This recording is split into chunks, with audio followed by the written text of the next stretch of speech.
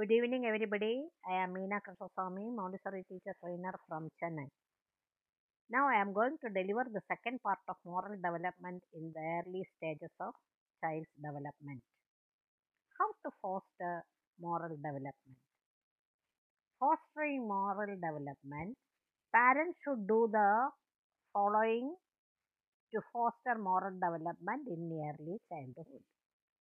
Provide an atmosphere of acceptance and warmth to foster a positive self concept and a pro social attitude towards others. Try to practice what you preach at home. Communicate positive expectations by treating children as if they or are on their way towards becoming the kinds of people you want them to become. Present socialization demands in positive ways as expectations and ideals rather than in negative ways through threats, criticisms, or punishments. Make sure that there is a good reason for each socialization demand made on children and explain this reason to them at a level they can understand. Take into account children's unique individuality by accepting them for what they are and by adjusting expectations as they change. Stress general principles rather than situation specific rules and stress the intention behind a behavior rather than only the behavior itself.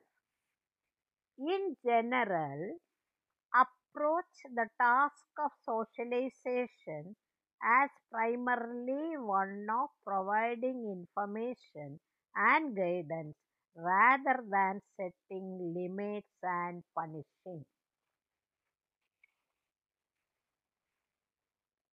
To nurture and foster moral development in young children, the role of parenting and child rearing practices is important. Ideal child rearing involves very high parental love combined with medium parental permissiveness. Loving parents usually have children who are secure, confident, outgoing, optimistic, and sociable. Parents who are moderately permissive, granting their children autonomy as much as possible, but enforcing the limits that they do impose. Try to have children who are curious, outgoing, optimistic, and sociable. Then, coming to this motivational part. So, we must know what is motivation. Motivation is, although young children do not develop anything like the richly differentiated personalities that they will achieve ultimately certain important personal traits that become central parts of personality begin to develop in early childhood. One set of traits is the complex, which includes mastery motivation, achievement motivation, frustration tolerance, level of aspiration, and general self concept of competence.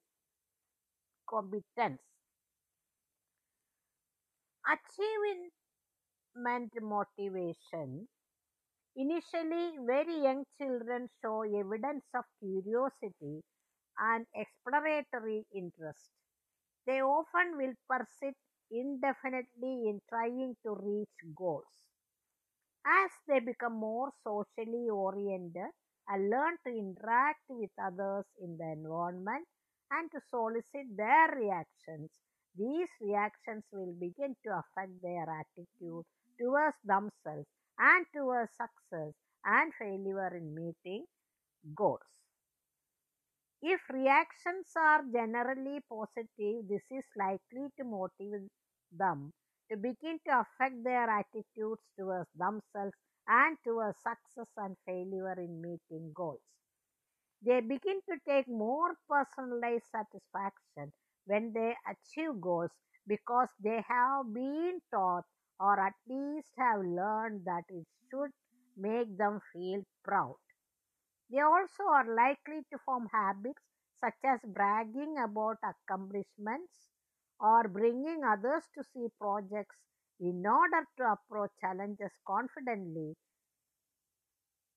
and also hopefully favorable reactions from them. In general, they will approach challenges confidently, concentrating upon succeeding at tasks and not worrying about failure. Conversely, if children are criticized or ridiculed for their efforts, they are likely to avoid such activities and develop feelings of failure and unworthiness. Thank you very much for listening to me. Thanks a lot.